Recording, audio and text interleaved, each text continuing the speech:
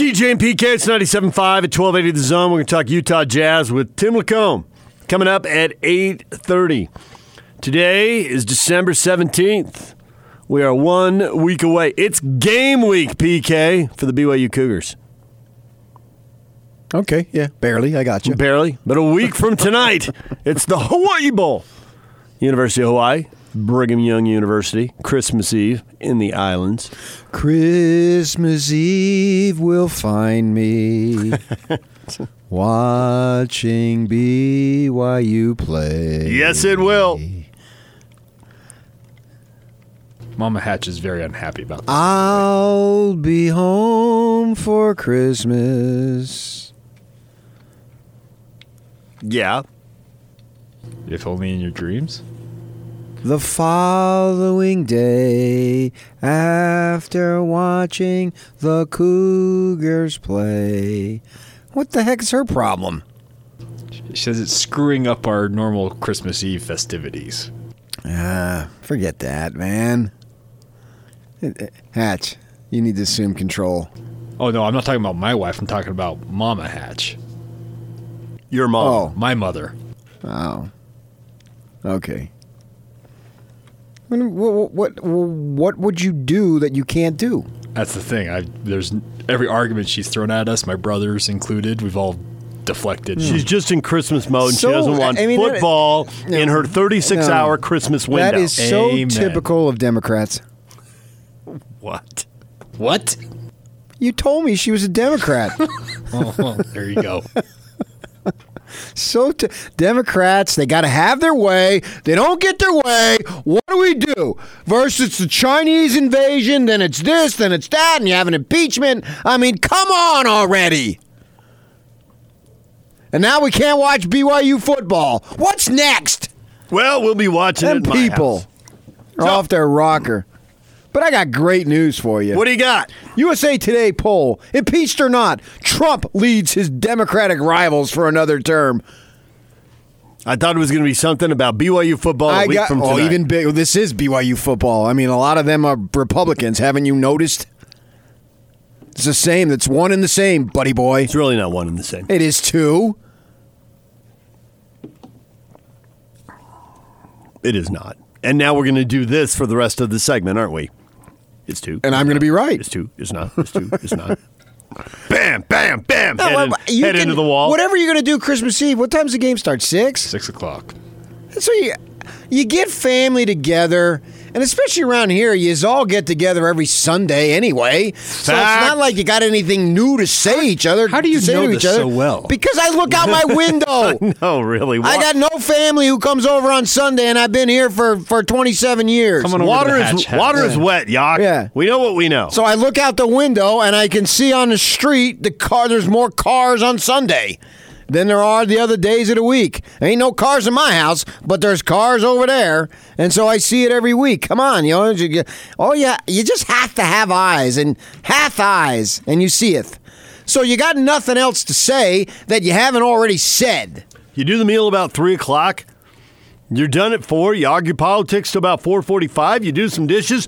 Boom. Kick off at 6. Argue sports for a half hour until the game starts. No, you don't eat Christmas. That's Thanksgiving. That's Thanksgiving. You don't eat Christmas Eve dinner at 3. I was going to say, 3 o'clock's real early. No. Well, we did because we had all the family was in town, and so we had to do one side of the family on Christmas Eve and one side on Christmas Day. And I would think that there are plenty of Utahns who have the same issue. Big deal. What the hell does that have to do with 3 o'clock? That has nothing to do with 3. You don't want to eat during the game. Why not?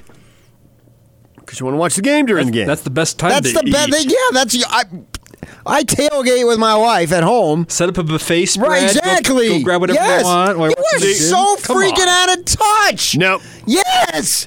Well, if you can, great. But Mama Hatch wants to set the table and have all the Christmas No, actually, Eve Mama dollars. Hatch doesn't want to set No.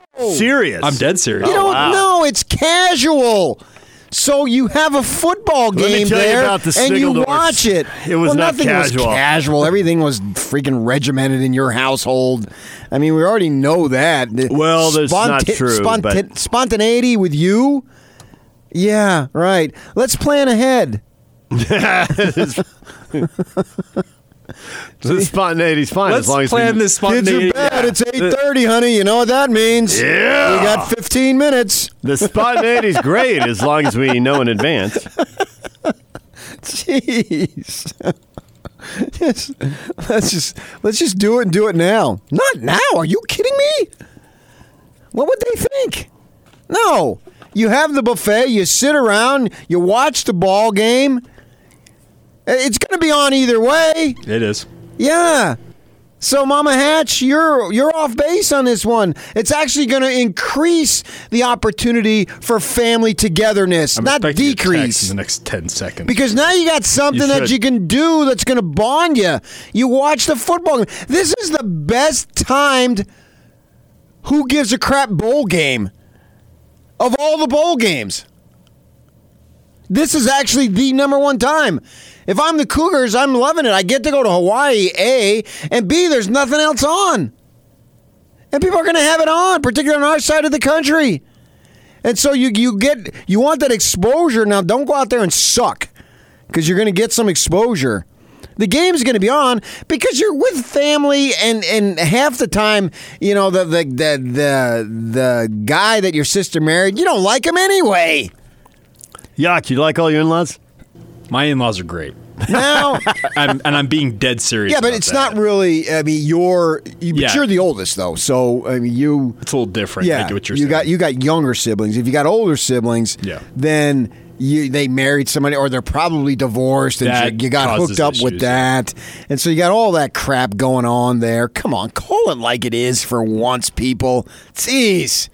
And so now you don't have to make stupid small talk. You can make small talk over the game.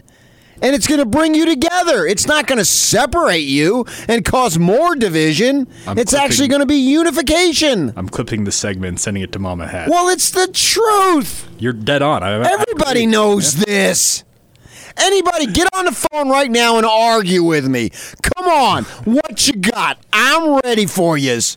Right now, what I just said was gospel truth. It's eternal. It was the truth yesterday, today, and tomorrow. Football brings us together. It doesn't separate us. And now you finally got something that you can talk about instead of making stupid, mindless chit-chat and hoping that the subject doesn't veer to politics if you have folks who have different points of view. That's all true right there. Everything I just said. Can I get an amen? I don't even need an amen because it's resoundingly truth. It doesn't need verification. It I was stands on about its to own give you merit. an amen, but I don't want to get yelled at If you for it want now. to, go ahead. I'm not No, yelling. I'm I just really want speaking to. with passion. Okay, good. I make no apologies There for was that. before that rant, and that was one of your better ones. You haven't really had one like that in a while. That was quality. There was something you were going to say about quarterbacks. What love was it? Yes, I know you do. But before that, specifically about BYU. That Zach Wilson was going to start. I knew he was going to start. Of course he's going to start. Is what we were talking about Sunday night. All three guys have played during the year. All three guys have produced during the year. But when everybody gets healthy, has anybody done anything that altered the depth chart and the spot they were on back in August when they were lining up, getting ready for the opener? And the bottom line of that is, Not exclusively, no. There's some wiggle room there. what does that mean? Let's hear from A-Rod first. I've already made it. Can you tell us? Did Kalani say he didn't know? No. Okay, yeah. Zach's going to start the game, and Jaren's been taking reps as the number 2 guy, and Baylor's taking reps as well. He's just a little behind physically. He's not all the way there. In fact, the San Diego State game, we didn't say anything because we didn't want the other team to know because their pass rush was so good, but he was barely ready to play in that game physically. He was struggling health-wise, and so, but he's getting a lot better, and he is cleared, and right now Zach and Jaren are taking most of the reps. That's Aaron Roderick, and they made the decision to start Zach Wilson. I think it's absolutely the right decision to make. I will say you can rephrase your question or phrase it again if you want, repeat it, and I can answer it. what I was going to say. I thought all three guys produced at times during this season when they were called on. They had health issues. They had to throw different guys in there. They didn't always win the games. It wasn't necessarily on the quarterback exclusively. Guys can always play better. I just thought those three guys represented themselves well. And did any of them do enough in a coach's mind to change the depth chart? Not literally, but there's movement within your position. And what I mean by that, because that didn't really sound like it had any clarity Is it if whatsoever. you're number 3, you're way closer to number 2 than originally expected, where before they thought there was a Grand Canyon between 2 and 3, now they think both these guys and are the same capable thing of to being 2 to 1. See, the thing is and that gets back to what we were talking about with USC in the last segment, or in the last hour, that makes me wonder, will a guy transfer? Because when you're capable of playing, sure, and you know it, and the coach knows. I got it. Yeah, but then which one? That has no bearing upon this game. A week from today. No. But then afterwards, what happens? Because guys want to play, and once guys have played. And in your playing position where only one guy plays. Right, and you've shown yourself, your coaches, and other teams' coaches, this guy can do this. I mean, it's not like tight end where you can get Andrew George and Pitta there, and they can both be happy, and you can get Johnny Harlan and Dan Coates there, and they can both be happy, blah, blah, blah, blah, blah. So we've seen that. I mean, and Tonga and Murphy over at the U a few years back. But it still matters in the long run because whoever or whichever or how many guys transfer, and then what kind of depth you have when the injuries, Conover's coming in. He's done off his mission, right? Coming in for next season. So, I mean, if you're going to go, you're going to go. And there's nothing you can do about that. And then go, wish you luck. We understand you want to play. And, I mean, they've already had a slew of quarterbacks transfer anyway. So every program has that. So my point is that here, you go with Wilson, but you're quicker to make a substitution if things don't go well. Yeah, because Jaren Hall has shown this kid's got ability. I mean, this kid has got he's got incredible athletic ability. And if he doesn't play at BYU, I would love to see him go somewhere because I want to see what he can do because he's tantalizing. He is a big-time athlete, and I want to see what he can do, whether it's here or there. I don't care where it is. I want to see where him play. So let Wilson start. He's earned it. If there's some type of struggle, as there were and was against San Diego State, well, then I got Jaren Hall who's ready to go. And then I'm quicker to make a move. It's not necessarily a reflection on, well, I don't think that Wilson's good. No, it's actually I think that I got a pretty good guy over here. Now, you don't want to willy-nilly guys and just bring them in and out because you just can't do that no matter how good the backup is. You can't do that. But if it comes to a point, you got to make that call. All right, DJ and PK, it's 97.5 and 1280 The Zone. I want to hear what Wes has to say. Wes, what do you have to say? Well, I just wanted to weigh in on watching football at Christmas Eve. Of course. If we were going to my parents' place, we would be all over watching the game. Every single one of us went to BYU, so we're diehard.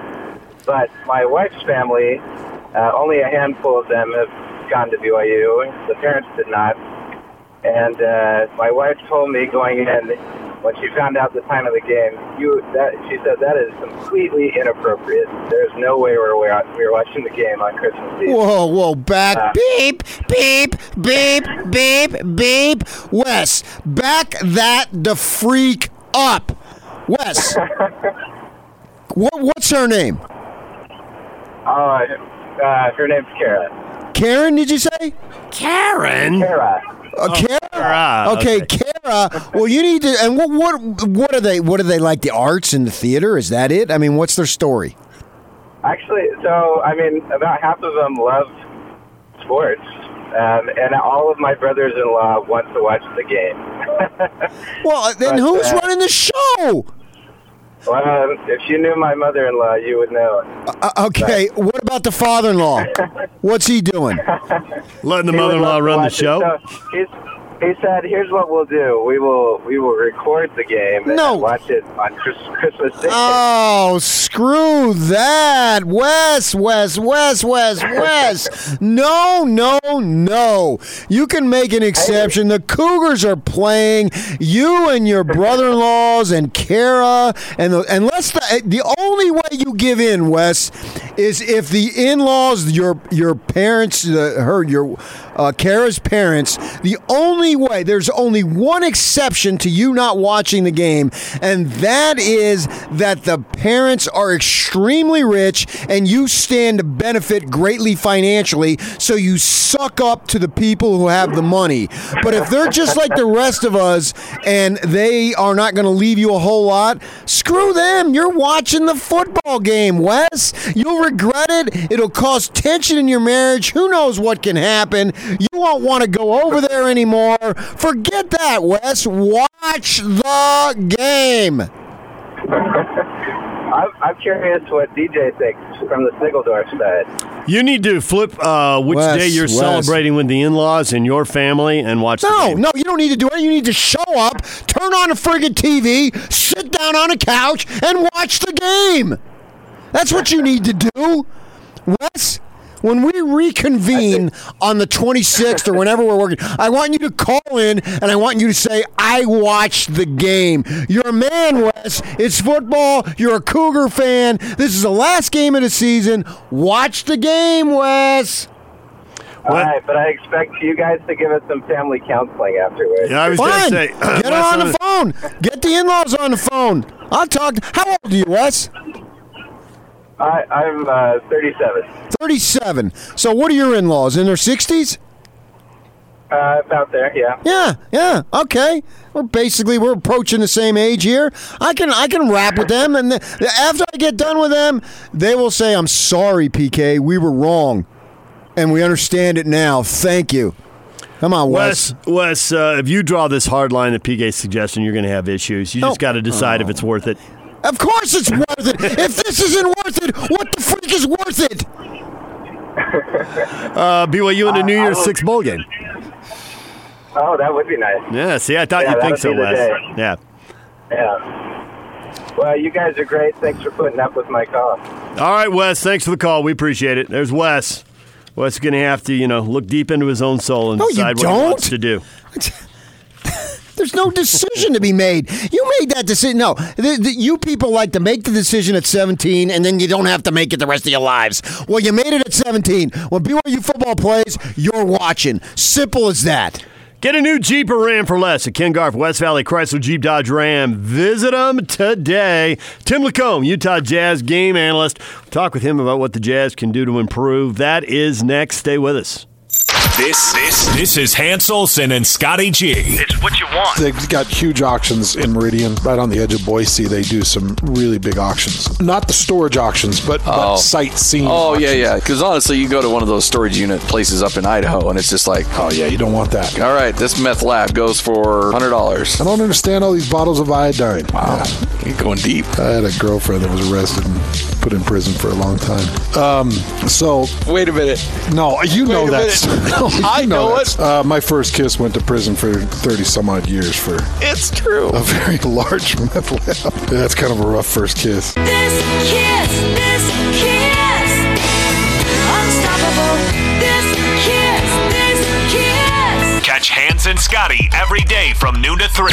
Presented by your Rocky Mountain Chevy dealers on 97.5 1280 The Zone and The Zone Sports Network. DJ and PK, it's time to talk basketball with Tim Lacombe, Utah Jazz game analyst for the Zone Sports Network. He joins us on the Sprint Special guest line. Get a Samsung S10 for $0 when you activate a new line of service with a Flex lease now through December 26th. Visit the Sprint store nearest you. Tim, good morning. Good morning. How are you, Tim? I'm cold.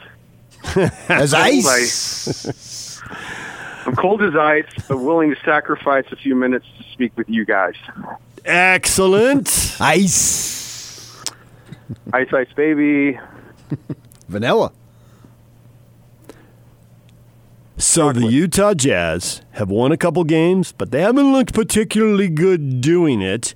Is there value in that, straightening things out, just getting a little positivity in the room? Because winning, as always, is better than losing. And they got a month here where they got some winnable games. Do you sense a little bit of an upward trend, or will it be a little bit of fool's gold here? What are you thinking? No, I think we're going on an upward trend here. think the next 20 games, the Jazz get really healthy, and both in the locker room. I think their chemistry's been decent, but I really like the the makeup of the next 20 games in terms of strength of schedule. No back-to-backs, and the fact that 15 of those 20 teams are going to play are under 500. So, they played like last year we talked about it. The early season was tough and schedule was tough. You add a little tougher schedule to a lot of new faces and guys trying to get acclimated to new rules, even guys that have come back. And you get a little bit of a mixed bag, but really like this team. I really like the makeup of it and love the way it's coached. And so excited to see him make a run. So, for the sake of argument, let's say that Conley has been in a shooting slump and he hasn't found his consistent stroke that we all know he's capable of. And we all think, at least I do, I know DJ does, and you're probably thinking too, that he's a proven commodity, so he's going to come around here probably sooner than later, I would think. But in the meantime, when you were coaching and you had somebody who was in a little bit of a slump, what can the coaching staff do to help him get out of it? I think extra time, before and after practice, which I'm sure as a pro you're already doing, but just especially during times where guys are struggling, spend some extra time with them on and off the court. Really have the idea of infusing a ton of confidence from where you all sit to the player, and then I think that really just encouragement during practice, maybe some extra film stuff to show maybe some things that they're not quite seeing, but just time. It's if you can spend more time with them and show them you care because you really do, and really work on their confidence, because that's really what this. To me, this is something where the data points or the history of what Mike's done in his career, is all out there to be seen, and then kind of how he started the season. But then you take into effect that there's a major transition, and that makes sense why the numbers would be the way they are, and just work with him to try to get him feeling good so that he can get those numbers back to what he's normally used to. Do you think a guy it would all click into place at once, or would you think that different parts of the game would click in and you kind of put it together like a puzzle, one piece at a time? And I ask that because, the storyline is out there. Well, Conley's having problems adjusting. But if you look, especially when it comes to the shooting, which is what he was really supposed to add, one more guy who can shoot. His 3-point shooting number, while tragically low to begin the season, is back on his career average now. His free throw percentage is off a little bit. The overall shooting percentage is still about 7 points below his career average. Attribute that partly to the numbers that were really bad the first month of the season, and partly to I don't think he's all the way back, with the little floater that he always shot regularly. But do you see one part of the game after another adding up, or is that a little fool's gold and not enough big enough sample size, and you're still worried about it? No, I mean, I think it's, I think the game itself and kind of the process of the game, there's a lot of carryover to life, and very rarely you're going through tough times. Very rarely does one, all of a sudden things just fall in place and you're like, oh, that's what I need to do. I mean, once in a while something will happen and kind of trigger you and then kind of get you back on the right track. I think that's how it works in sports too. I think you see a little bit of success, and you mentioned that earlier. I think that's the key phrase. You see a little bit of success, and you get, a little juice out of that, and then it pushes you a little bit further, and you get a little bit more success, and then everything kind of falls into place. I think it's a process for sure. One of the things to me, in my untrained eye, is I seem to think that, or I've noticed that, I believe that Ingles is playing better as a starter. And so I think that his production isn't near as good when he's coming off the bench for a multitude of reasons. With that in mind, would you consider keeping him in the starting lineup? Well, I want to first start with your untrained eye. I would beg to differ. I think your eye is very trained. Thank you. I don't like when you sell yourself short, and I'd appreciate it if you'd stop that. I feel like I just got ordered. That was good, Tim. I absolutely agree with you, PK. I struggled. I tried to wrap my arms around what they were doing, and I kind of saw, hey, they need some points off the bench. I mean, that obviously became very obvious early in the season. But Joe just looked uncomfortable in that role to me, and he's such a good guy that he thought, obviously accepted and wanted to do whatever he could for the team. But I have seen that different Joe now that he's been starting these games. And I wonder if you do put him in the starting lineup, if what you're trying to get out of Royce, you get a little bit more out of Royce. Maybe it's done some things conversely, because Royce just doesn't get enough shots, in my opinion. I mean, Royce is not a guy you want to run plays for, but he's a 3-and-D guy. And his whole purpose on the floor, offensively, or not his whole purpose, but a big strength of his on the floor is when that ball gets in the quote-unquote blender, and he's the recipient of an extra pass and making a three. And there'll be games where he only gets 2 shots, So I think that speaks to maybe Royce could be the blender meter. How many shots does Royce get, and then it'll tell you how good the ball's moving. But I think I agree with that take, PK, and I think that it may help both guys to flip-flop roles. I have no idea what the coaching staff's thinking, whether they do that or not, but that's certainly something that I see. I think with Joe, I know with some guys it matters. It literally matters if they start the game when they've warmed up and they've been shooting, or whether they sit for 10 minutes and they come in and they're playing against backups. I think with Joe, what it comes down to is he's so good at running the pick and roll, and Rudy's just way better at running the pick and roll. He needs to be out there with the big man where running the pick and roll is really his game. Yeah, and how many opportunities in that second unit to still really have a chance to do that too? So yeah, I think that's definitely something that I love the way he runs pick and roll. I laughed at Donovan, kind of capped on him last week that said, hey, he's so slow coming off the pick and roll, but that's just because he's so slow, period. But he does. He has a great pace coming off the pick and roll, and he reads everything. And his floater ends up being 2 feet from the hoop because he gets so deep. Everybody's trying to decide what he's going to do with it. So I agree. I do like Joe, and I think that's another piece of this. I like him in pick and roll as well. Yeah, and also, too, I really think he helps the other guys because, he doesn't beat you with his blazing quickness. All I think his athletic ability is underrated. But he gets guys other shots. He gets guys shots, man. And it allows them to get in rhythm and just to know that Joe can do some stuff. I think it helps Mitchell, and I think it helps Bogdanovich a lot.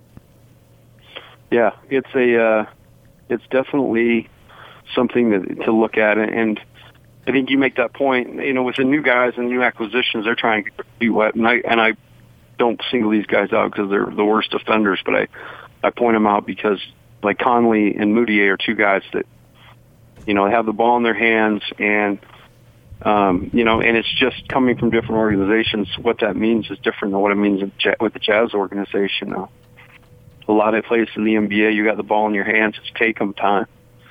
Whereas with the Jazz, everything is calculated to the team, and it's all a matter of getting some kind of advantage, beating your guy. But then you got to read the situation. Beating your guy doesn't mean go lay it up or go take a floater. It means, hey, we've just started this process now, and now I'm responsible to make the right play. And so those are things the guys will all figure out. And that's why we see Joe, particularly Donovan, those guys who have been in the system some, and they get into those ball screen situations, and you see a lot of good results. So it looks like they've basically got 6 guys that they really count on, and when they go past that, whether they get production out of a 7th or 8th guy just depends on the night. In Minnesota, the answer was yes, but the answer hasn't been yes often enough. Against the Warriors, the answer was no. The whole bench, I thought, really had a rough night there. So do you think that second group could benefit from playing differently, that maybe these guys don't have the skill set to play with the blender and the multiple passes, and it leads to turnovers? And would they be better off just making it more traditional? You get the ball in your hands, you go, you take your guy one-on-one, and you play off of that, trying to get the other team into a scramble? Or is it not a good idea to have the team playing two really different ways like that? That's just going to confuse guys more, and that stick with what they're doing and try to make incremental progress. I would stick with what you're doing and try to make incremental progress, because I do think as you start to see some success, and I mentioned the schedule's a little bit more favorable, so you're going to see a little more success. As the bench has nights, where they have had nights this year where they've actually contributed to a win, and everybody's been plus and the plus minus.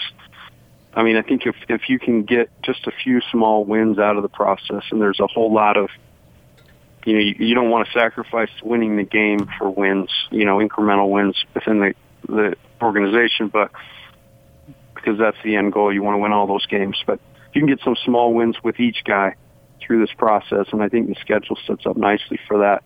Then the Jazz should be hopefully firing on all cylinders here, probably around the All-Star break. Cougars an NCAA tournament team? I'd have to say so right now, for sure. The number, I guess the net number came out. I mean, the net number started a year ago. I think they were, if I read it right, I think they're 50 points higher than what we were last year. It's remarkable, really, to me, the way they've come together and the way they're playing. That Saturday game was a great game between two really, really good college basketball teams. It was really fun to watch. And I mean, there's still a lot of work to do. And, I have lived the WCC and understand that there's a big team out in front of you that has been, primarily the team you got to beat every year. There's another really good team that stands in the way in St. Mary's. But it's all those potholes, and what is going to happen on a February weekend in, say, Malibu or San Francisco. I mean, those games are all real games. Pepperdine took Arizona to the buzzer in the desert. I think LMU has had some good wins. Everybody's got talent, so it's just a matter of being able to stay focused like they're doing right now and winning games. But, if I'm voting right now, I would say of all the game teams I've watched, I think they're deserving of being in the tournament for sure. I think the major improvement is what we've seen from them defensively. I think that equips them better for those road games in conference that trip them up, because I thought a lot of the teams you were there with were having to outscore those teams on the road. And you can do that sometimes, but it's hard to do that every time, as you guys found out. Yeah, and as 12-year defensive coordinator, that's really tough to hear. But no, I'm just kidding. Yeah, I mean, they are guarding. I thought you guys would laugh at that. Were you going to laugh? I felt a little bad, but I was just giggling inside. My mouth was away from the mic. I did laugh. We're like, oh no. Oh no, they're guarding, man, and they're taking real pride in it. The thing I'm really impressed with too, being undersized, is the way they're rebounding the ball. And that team was a lot bigger than them on Saturday, and man, they rebounded the ball. So, yeah, if you can get stops and rebound, and that travels, and that's something you take with you all the time. But I think they're potent offensively. I don't see them having. I think they got enough pieces, enough weapons that I don't see them really having a crazy off night on the offensive end. So, again, if that defensive mindset and the rebounding can travel, Majerus used to say that everyone's talking about offense, but this is all about rebounding and defense. Okay, championships are won on the defensive end. So, something like that. Yeah, that's exactly what he would say. I mean, there's no question about that's what he would say. And they'd say, "Who's that who's the reporter with the notebook over there in the glasses? Looks like Rick Moranis." That's PK. Okay. That's why I love the game of Tony Kukoc, because it was well-rounded. Yeah, Kukoc. That was always the best when you go in there with Fox on talking sports. Oh, And Dave he was loved the it too. NBA analyst. Dave will bring it up even to this day. and he would try. I mean, it was like there was a contest to see how many times he could say. Oh, Kukoc absolutely, yeah. In a 6-minute segment. Yes, absolutely, 100%. Skip to Kukoc. Kukoc shoots shot fakes, and then Kukoc drives it. He gives it up to and then gets it back, and like you don't mention Jordan, who gave the ball up to, but you just have to say Kukoc as many times as possible. Oh, and what's crazy, guys, is it was a thing for him. Like every scouting report, he just blister the guys' names on purpose. It was hilarious. Well, as long as you wreaked havoc, you were good to go. He called Ruggiero, Hoffa. He said, this big blankety blank Santiago. He's calling him Santiago. Oh, you would just do it on purpose, man. It was great. Those were the days. Well, Tim, as always... Now you know why I got a screw loose. Yeah, well... I lived through it. We appreciate it, Tim. We'll talk to you again. All right. Okay, thank you, guys. All right, there is Tim Lacombe on 97.5 and 1280 The Zone. Tomorrow is National Recruiting Day, the first of the two big signing dates, and according to Kyle Whittingham, 90% of the guys will be signing tomorrow. The February date is definitely secondary. We'll talk with Brandon Huffman from 24/7 Sports National Recruiting Editor. We will talk with him coming up at 9:30 right here on 97.5 and 1280 The Zone. Take the Zone with you wherever you go. Let's go. Download the all-new Zone Sports Network app on your phone and get live streaming of the Zone as well as podcast editions of every show. From Salt Lake to Shanghai, Provo to Portugal, or Ogden to Oslo, wherever you go, we'll tag along. Let's go. Download the new Zone app by searching Zone Sports Network wherever you shop for apps. It's the Zone Sports Network app from 97.5 1280 The Zone and the Zone Sports Network. Listen Wednesday for your chance to win tickets to the Utah Jazz and Portland Trailblazers. December 26th. Purchase a Ford Fan Zone all-you-can-eat ticket to an upcoming game and receive unlimited hot dogs, nachos, popcorn, ice cream, and soda. Visit the Ford Fan Zone on Level 6 for free Ford swag, Jazz tickets, movie passes, and much, much more. All right, we just had Tim Lacombe on talking all things Utah Jazz. Brandon Huffman, 24/7 Sports National Recruiting Editor, is coming up at 9:30. It is countdown to the bowl games, slowly but surely. For the Aggies, it's almost here, PK. Kicking it off Friday. For the Cougars, it's a week from today. Which means the Utes are 2 weeks out. You got your calendar down. So, for the BYU Cougars,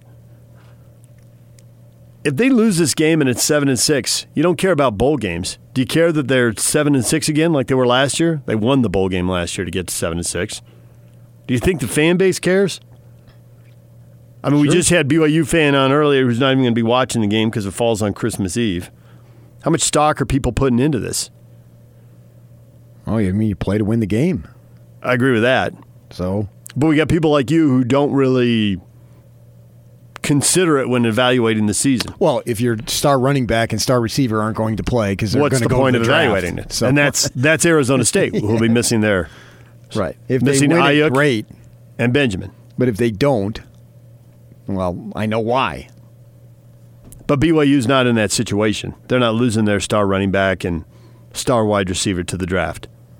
So if you want to put more emphasis on it, go ahead. I look at the 12 games myself, and then they're up a game 7-5 to 6-6. That's your representation of the season. If you want to include the bowl game and put a lot of emphasis on it, that's your call. I'm not going to convince. I learned a long time ago I ain't going to convince people either way, so why bother? Can't convince people of anything. I'm just going to say what I feel. I think that for the Cougars, this game takes a little more importance because of the San Diego State game was so disappointing, and the three prior games you won, but whoop-de-freaking-do. Show some consistency. You have not shown any consistency. Boise's running around all mad that they are not in the Cotton Bowl because they're 12-1 and they think Vegas Bowl is way beneath them and blah, blah, blah, blah, blah. Well, you're the reason why they're in the Vegas Bowl. You put the 1-12-1, baby. And you did it with a third-team quarterback. I mean, what were the odds of that? I mean, you would have to look on the surface thinking, man, that's just impossible to expect that to happen. But nevertheless, it did. And Boise turned out to be one of their really good teams. And you beat them. And so we already know about the highs. It is a season unlike any that they've ever had. And certainly in recent times, with the highs of the high and the lows of the low. And there's just extreme all over that schedule. It's crazy. And then you had bitter disappointment against the Aztecs. And it took away from those 3 wins. They're fortunate in a sense that they have 3 really good wins. Tennessee, USC, Boise State. Mm-hmm. Yeah, obviously. And if they wouldn't have had those 3 wins, and then they would have had the other wins, say you beat South Florida, you beat Toledo, and you got the 3 cupcakes, and you beat San Jose State. So it's more Utah where you where you draw the line. Utah beat the bottom 11 teams and lost to the top 2. If BYU had beaten the top 7 and lost to what we perceive as the 5 best teams. Yeah, then we would think, oh, they're just sort of average. But when you're beating, obviously, SC and Boise, those 2 wins have got to rank among the best pair of wins in a regular season that you've had since whenever. So that salvages the season because you got these big wins, or it wrecks the season because if you're good enough to get those big wins, you should have beaten the other teams that are mediocre to poor? I think in my mind, it salvages it, and you don't get a pass for it, but it adds to the madness of it, but it increases the importance on beating Hawaii in a bowl game. Now it's an away. It is literally an away game. Yeah. So for these guys, given the fact that they didn't play well last game, not last week, but last game, you got to get something going here and build some momentum because you lost it in the San Diego State game. I don't think you lost it completely, but you lost a lot of it because no one's going to give you any credit for beating Idaho State and UMass and Liberty was the other one. Whoop-de-doo. You're supposed to. You're 3-0 every time you play them. You're 3-0. And you've gotten past that 4-9 season where you lost to UMass, so that's not happening again. So I think it's important for these guys. You know, it's individual for each team. Like the Sun Devils without their 2 best offensive players. If they win, great. But if they don't win, well, it wasn't the same team that you had. You know what I mean? And so it's just sort of, all right, if you win, great. But if you lose, all right. This Hawaii team did not have nearly the ups and downs that BYU had. Well, very few teams would. Right. Their best win, am I missing somebody? San Diego State, I think, is their best win. Well, Oregon State ended up with a 5-win team. Yeah. Arizona sucked. I'm just saying the Power 5 label. And then their losses, well, they lost to Boise State twice in Air Force. So that's 3. The Fresno loss was a bad loss. Fresno was 4-8, so that one sucked. That would be their worst loss. They lost to Washington just like BYU, so kind of a push there. Is it worse to lose to Toledo or lose the Beehive Classic? Ponder that. DJ and PK, it's 97.5 and 1280 The Zone.